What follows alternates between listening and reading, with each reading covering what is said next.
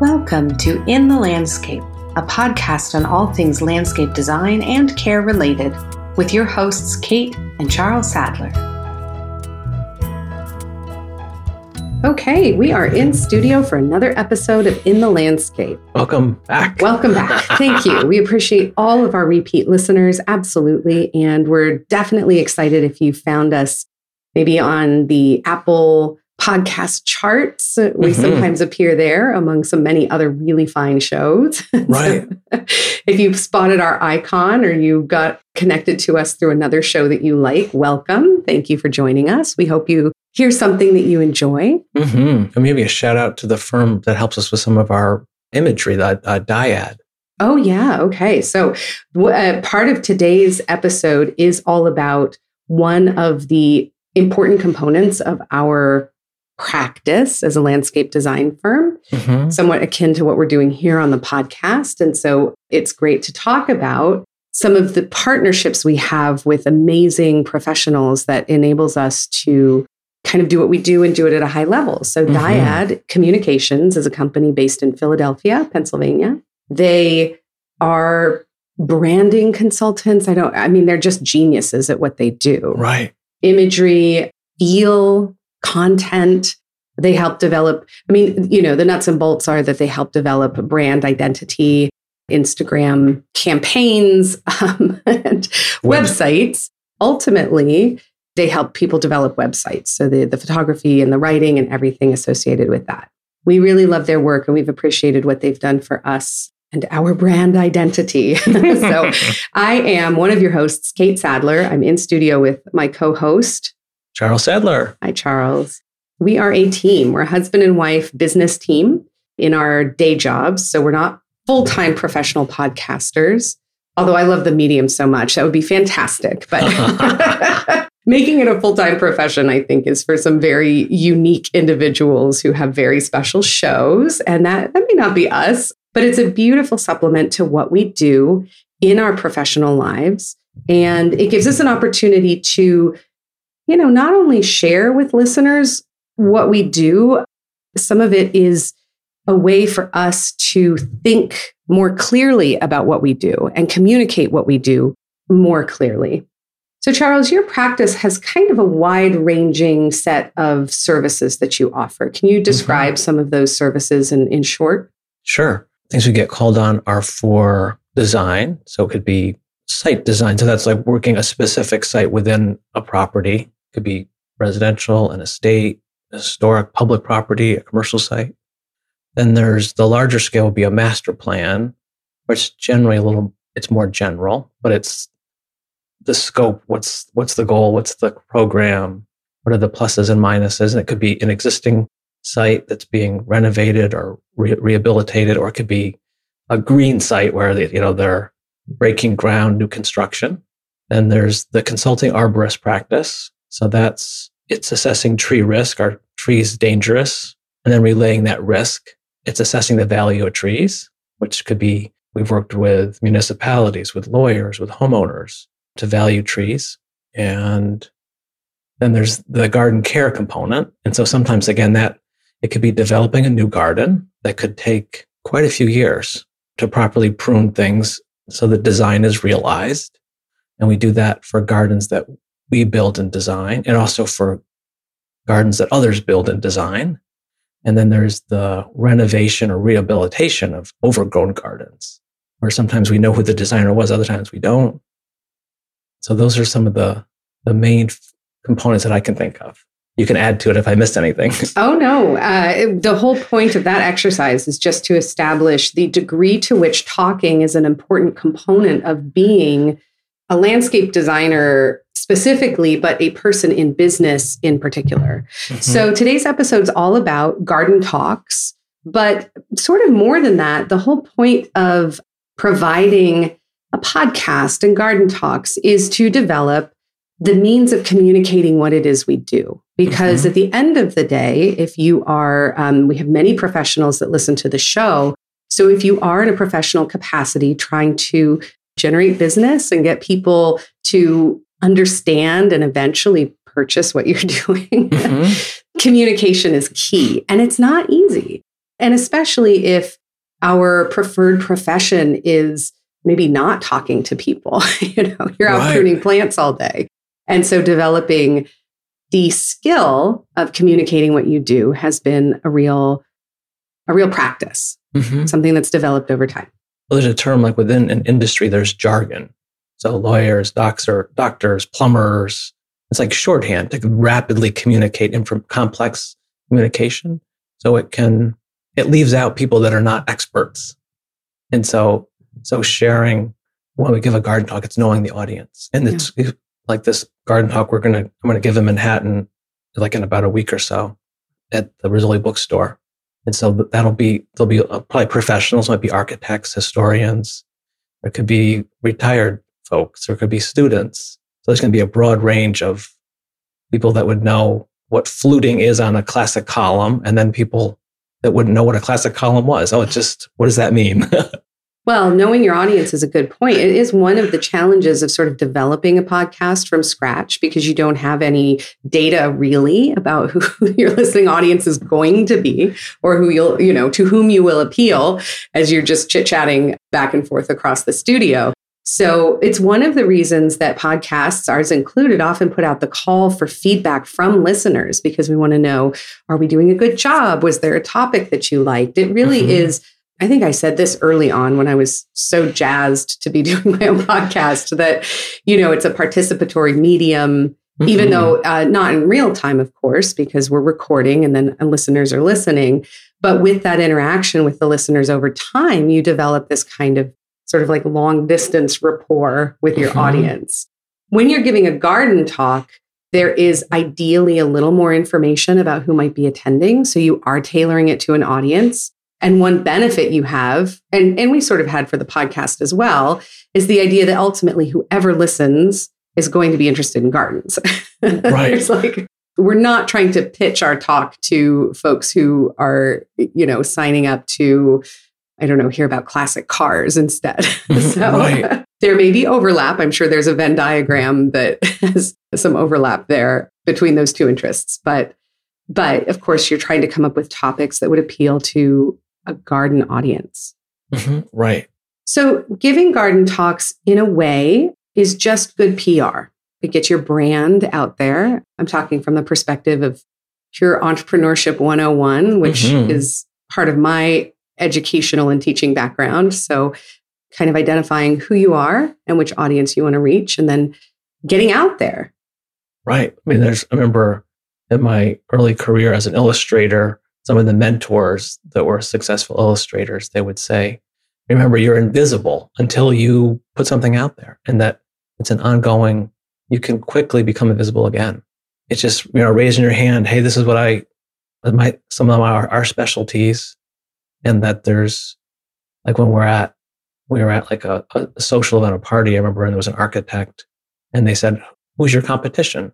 So I don't think it's arrogant, but it's what we do. We have specialties. So there's not really competition. There's not people that do those 3 or 4 things that we do. There's folks that do boxwood pruning. There's people that design gardens. But if you're really applied your own specific abilities to your career, I think each professional is pretty unique. Absolutely. I mean, that's such great advice from your professors, and that's in the field of illustration. And the same is true from my field, which is the performing arts, where there is a little bit of the sense that you're only as good as your next performance. It almost doesn't matter if you just wrapped the previous performance, what's coming up next. There's always that, you have to sort of generate the excitement and the interest so that you're getting hired for the next opportunity. So as a landscape designer, that's certainly true. You have some really amazing projects that you've worked on, some special gardens you've designed. You certainly have a website and a portfolio that kind of advertise that. But at a certain point, unless people are somehow finding you through Google search or whatever, they're not going to know that that's the case. Unless you're finding an opportunity for getting yourself out there, whether it's networking or in this case, providing some value to the public, even if it's for free. So, you're not charging for the garden talk necessarily, but you're finding a way of attracting your audience and getting them in the door and having an opportunity to communicate with them, which is very special. So one of the more humble ways that we get the message out there. First of all, if you're interested in starting a podcast, the bar is relatively low to entry. I think that's why there are so many podcasts out there. So if you think you have something to say, I would say the most expensive thing that you would pay for is a really high quality microphone. That makes the most difference. I'm almost embarrassed to go back to listen to some of our very first episodes because we were still working out, acoustics and our pattern. That's just a given that happens like a flow for everyone. Yeah. When you look at people will say, a certain talk show, boy, they are so great. But then their contemporaries say, we'll go back like 30 years. When they started, it was awkward. That person is up there interviewing somebody, there's something interesting and they got better. Yes. So we encourage you, but just be prepared for a little bit of a learning curve, as with most things. And then, of course, the editing. Like we pay someone to do the editing because it's beyond me in a given week. At this stage, I need to get up to speed on the show notes. And then it's just the persistence. Do you want to kind of stick with it to the point that you're able to communicate something of interest with people who may want to hear it, every week, every couple of weeks? To keep at it. Yeah. I mean, like with the speaking, it's a commitment. It's thinking when we reach out to garden clubs, they plan like more than a year in advance. I would say the same is true for writing. So part of becoming known in your field, whether it's just a social media post or trying to submit articles for submission in journals, it's getting yourself in the habit of just doing it. Like start to write down your ideas.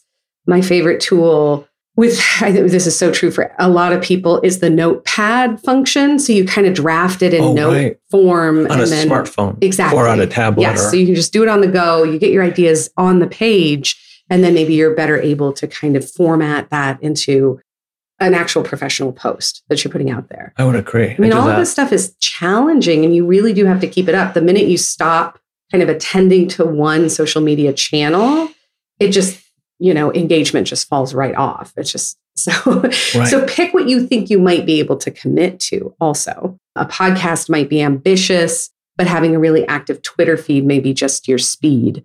And all of it is to say that you probably, as a professional or as an enthusiast, do have an important message to share. And there are people who do want to hear it. Like, just believe that they're out there and then go for it in a format that can be sustainable for you and not drive you nuts. Right. It doesn't have to be every social media platform out there. Right. Try to, like what you do, we try to do it well, not spread ourselves too thin. Which still happens, but that's true. I was at the I think it was the New York Botanic Garden in the last year or two. And the speaker was a well-known garden writer, Margaret Roach. Her blog, and I think it's called A Way to Garden. And she does a podcast now too. And so I chatted with her about really getting more involved in writing myself. And her advice was very simple. She says, write down what interests you. And then a theme will develop, and then it'll have momentum. So there's thinking, I should be describing this, or this is important. If it's not interesting, I'm not going to do it. And so it's quite simple. Like you just said, it's just writing down, visiting public gardens and seeing a theme. It's like, oh boy, they all do this, but this is missing in all public gardens. Maybe there's an article on that. It may sound like an odd analogy, but I'm still thinking a little bit of the performing arts and that idea that you ultimately do not have direct competition because we're all so unique. So if you do have a perspective and a message that you'd like to share, it's important to believe in that and figure out how to articulate it through practice generally. Some people are gifted orators right out of the gate, but most of us have to work at it. And it's like, how is it? Sometimes I marvel that there's still new music being put out. Sometimes it's similar to what's already out there, but there's a new hit song that sounds totally different every week. And there's sort of an endless capacity for creativity and creation and communication among people. So that idea that you may feel like that the space is full and there's no room for anything else. Right. Like there's a lot of podcasts out there. Apparently there's a lot of, home and garden podcasts. And so is there really space for us and what we have to say? maybe for a few listeners, maybe for many, but if you limit yourself with it before you even try to put your message out there, then of course you'll never know. And there's no harm in trying. And it's at some of the garden, I didn't attend this year, but at the Brooklyn Botanic Garden, which I used to live quite near there, I used to be able to walk. They have a winter symposium called Plantorama, which is, you can't help but like that topic. Yeah. It's probably about 20 years, maybe even a little more. And so it's interesting to see what speakers they get very well-known people, like Michael Durr has been a speaker. Margaret Roach has probably been a speaker. The woman who spoke this year, there were a couple of speakers. I think she's involved in, like her name is Rebecca from the Battery Garden Conservancy. So she's not as well known, but she's doing exciting things. And then a man, Bill Logan, who's an arborist. He's an arborist company, and he's also really a very accomplished writer. So these conferences are always looking for someone that's new and different and has a different point of view. The people that speak a lot, they will continue to speak. Until they retire. But there's definitely there's always room for new voices. And that keeps it interesting. And I think it's helpful to note that with, for example, press releases, why would a paper print someone's press release? Why does that work? It works because newspapers need content. Libraries need speakers. Garden clubs need speakers. So although you may have to be patient because these speaking calendars fill, as you said, sometimes a year in advance, everyone needs content if they're in sort of the production side of things. They want to have things to put out there. Every single platform that shares a podcast was more than happy to pick up our podcast. It doesn't really cost them anything, but you get added to something like Apple Podcasts or Spotify, TuneIn on Amazon, and you become a part of a community. And it's because, some podcasts have started they're not being continued. And so people don't always go back and listen to them. And so they want things that are producing fresh content, and the platforms are there. So I was mentioning kind of humble beginnings. And of course, one of the things we're doing to share our information with our local community is the library garden talk. Which is great. To bar of entry, it's pretty low. It's pretty simple. So we're preparing a talk that we're going to give in New York. And so we're going to share that same talk locally here in the Houston suburbs. I just flashed on that movie. I think Meryl Streep is in it. It's based on an historical figure, Florence Foster Jenkins. Oh, right. Who was not, she was an enthusiastic music lover and just not a great singer. Not in tune. No. But nobody would tell her, right? But she had the money to self-produce. Many of us are, self-published authors these days, thanks to the internet, or self-produced musicians. And the idea is that if you're willing to invest a little bit in getting yourself out there and maybe having small audiences at first, while you figure out the marketing mechanisms, you can, as a speaker, as a writer, you can kind of put anything out there. And the important thing is to have the content developed.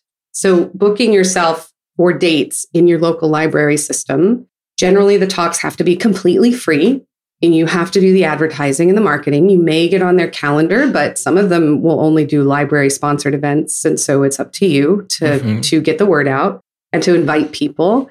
But it gives you a deadline, like a date at which you will have to get up and speak about your topic of interest. And that can really motivate you to get words on the page or photos in the PowerPoint and at least practice. And then you have, although it was self-produced, you have a talk on your resume that you can then start to put out for garden clubs to take note. You can record it, get it on YouTube. There's ways to expand that effort into other opportunities for yourself.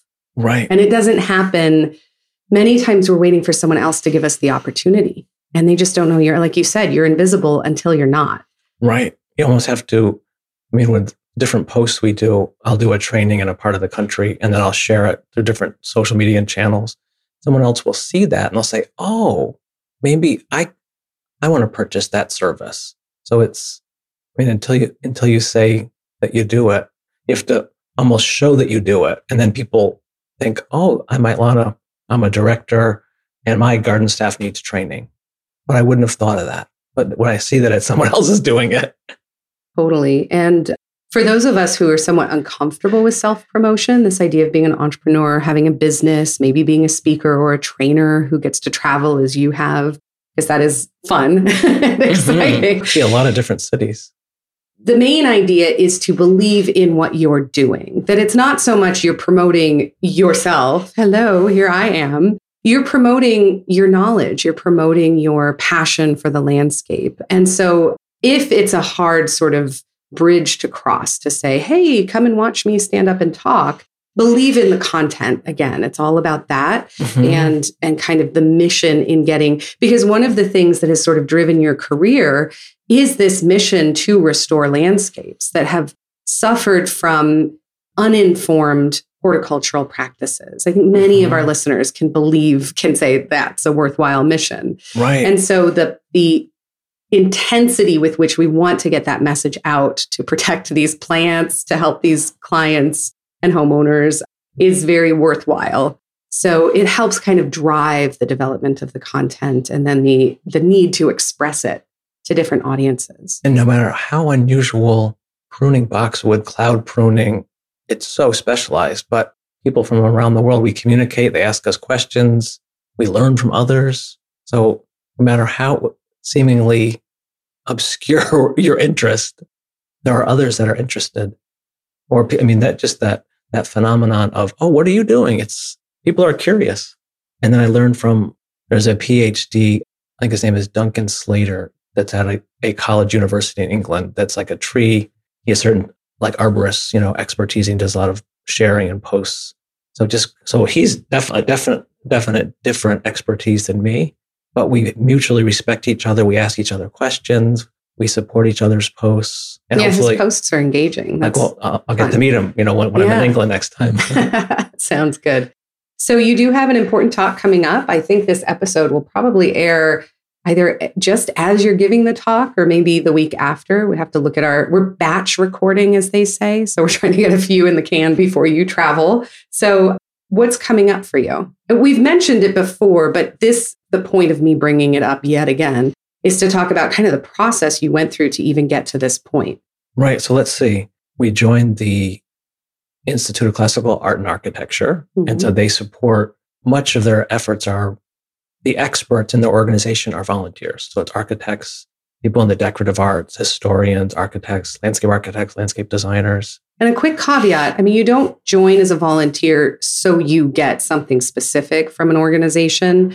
But if you are an enthusiast and you do want to share and learn Correct. From others in your field, it's perfectly valid to kind of join in, see where opportunities may arise from that sort of giving of your time. And that's how it is sort of organic. And networking with the people involved. Because it's just, I don't know, it's a very human thing. Like, hey, we like you, participate. Hey, maybe we can do something with your talents. It's a very mutually beneficial relationship.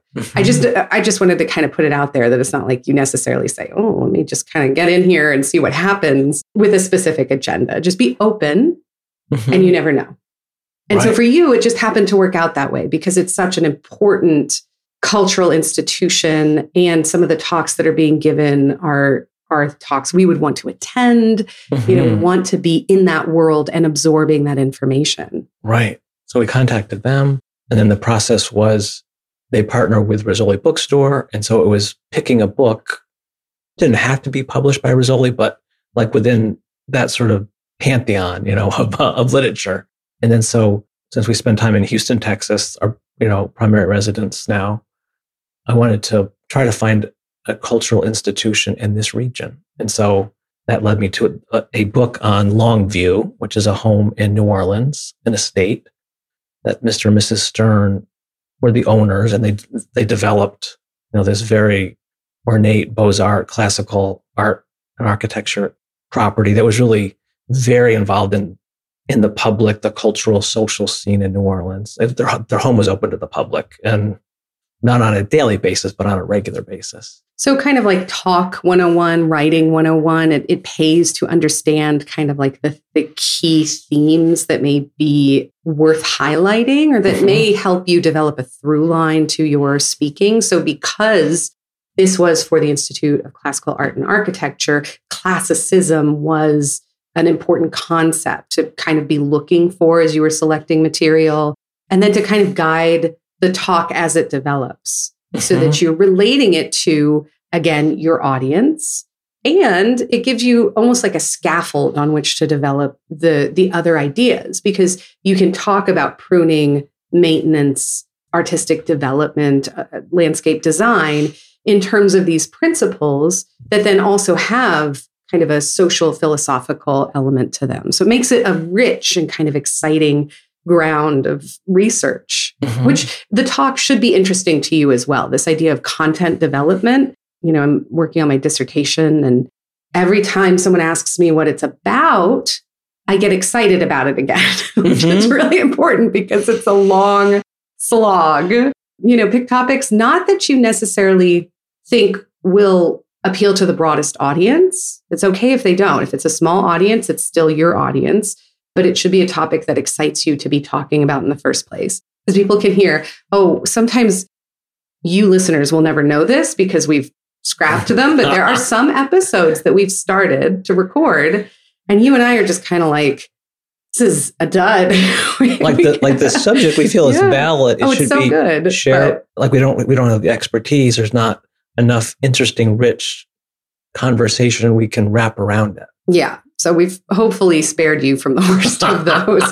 And it's just that process of trial and error. So you do sometimes have to be willing to throw the article out or the talk, maybe develop it in a different direction than you think. It's helpful to know your audience, but you cannot predict what they're thinking. So, ultimately it's what you want to develop and then try to advertise it to people you think might want to hear it. Right. And the subject, to elaborate on that a little more, there are so many, like the estates of the Hudson Valley or of the Berkshire, there are areas of the country or the world where there's so much literature and discussion, and it's deserved. And there's areas, the estates of New Orleans is not as well known, and this place is so special.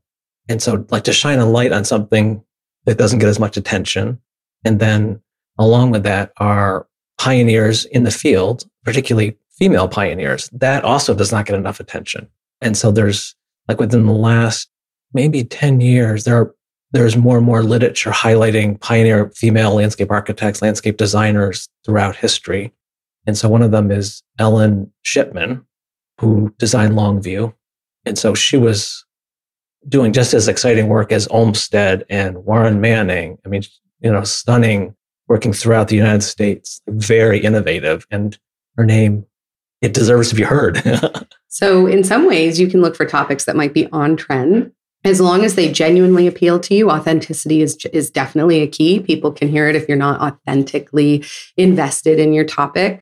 And just reflecting on the process of writing a dissertation or even an article for publication, and this can pertain to trying to develop garden talks that you want to market, is the idea of a literature review. That's literally where your research is supposed to start. And this idea that you have an awareness of what is out there. So if it is a topic like, the estates of the Hudson River Valley, maybe you're looking for a niche perspective on that. Right. Maybe it's about the people that actually worked on those estates and their participation in the horticulture. In Monty Don's American Gardens, he was on that property. Was it South Carolina? I think that was one of them. Correct. And he was talking to the families that had maintained it, which I thought was really a beautiful connection to the property. It was so compelling. And it's not all about who the main head honcho is necessarily. Oh, right. Correct.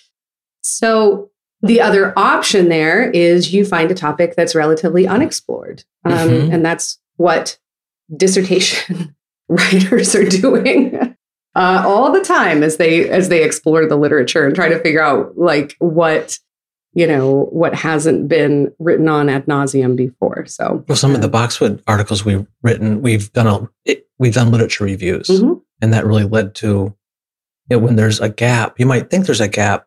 No one's written about this. It could be right, it could be wrong, and then really building on when you're making your case, your point. You're standing on the shoulders of all that previous research. Sometimes an article is just the literature review. It is saying how, in what ways have people written about this and what's the overview. So if you if you want to start with doing a survey like that, it can be a way to submit something for publication that doesn't require as much independent sort of like new research, whether it's, field research or experimental or whatever. You can be the person who kind of checks out the field and synthesizes it in a way and submits it for an article. Another good place to essentially start would be to look at the submission guidelines for any journals or websites that you're thinking about. Which we've done. Yeah, which we've done. And then we communicate directly with the people before we, the editorial board. Depending on if it's like a peer-reviewed journal, they usually have a very specific set of guidelines. You can't just write to them and say, hey, I'm thinking of doing this, because they're busy reviewing articles. So there may be some more informal but still writing opportunities that you can access and actually communicate directly to say what would be of interest. We have these ideas. And some of the guidelines, the word count is quite short. Oh, yeah. I mean, I'm not great at remembering the number of words, but I had to cut it down by like 75%. Yeah. Because they're trying to fit it into maybe a magazine as opposed to some of the journals that I've been looking into, which are 20-page articles. Right. So that is a challenge to write that much. And the same with to be sure. With an in-person presentation, yes. Really thinking, having each slide count. Mm-hmm. In some of the professional presentations I go to, there's hundreds of slides. They're going through them fast. We're doing it for the general public. That's not a great approach. Having really each slide count, that there's thought, I'm not trying to race through a presentation. So we would call that pacing. Pacing is important.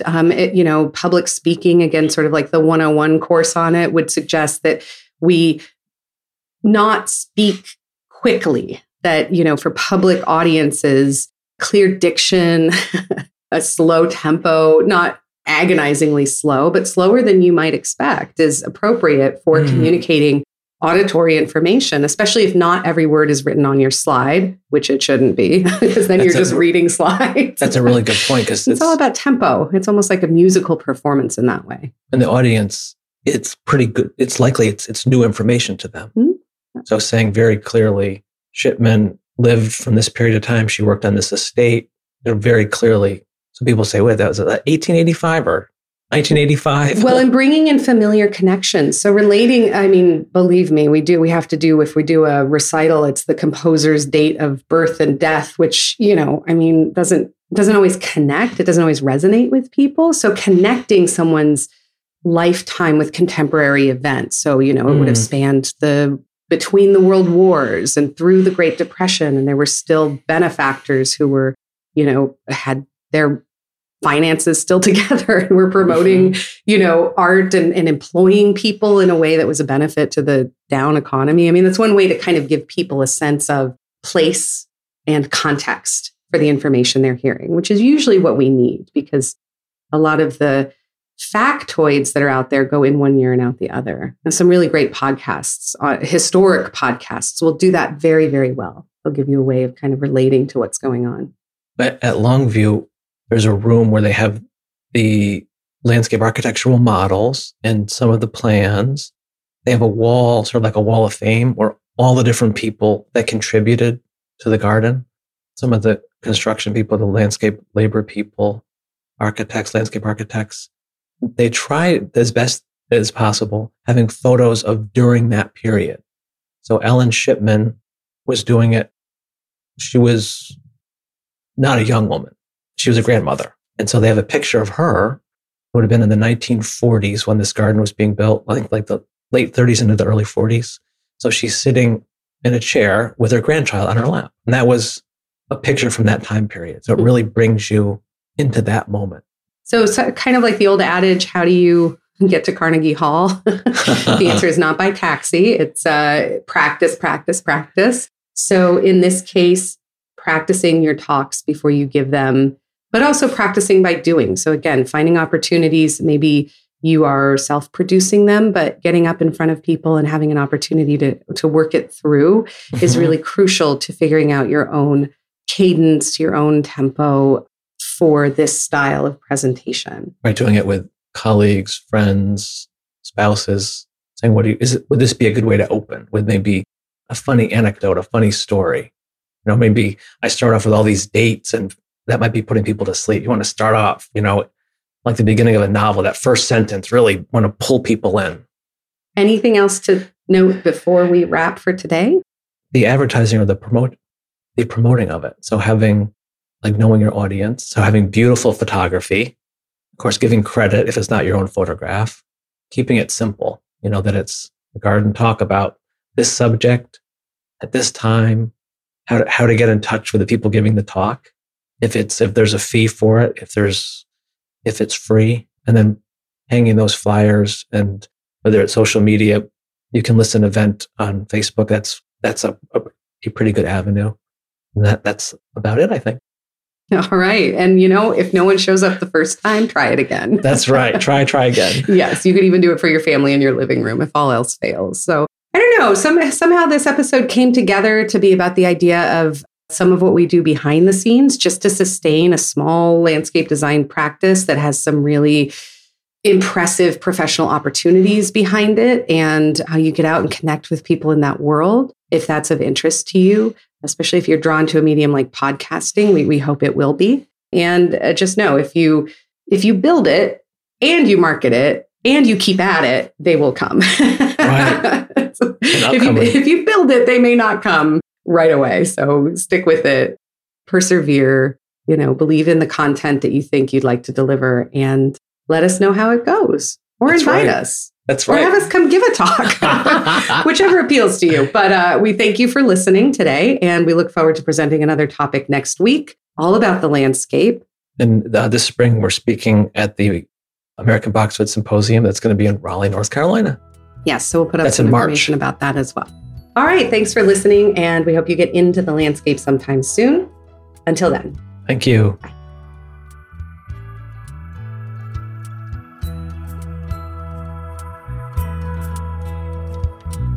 In the Landscape is brought to you by King Garden, a full-service landscape design, care, and education company.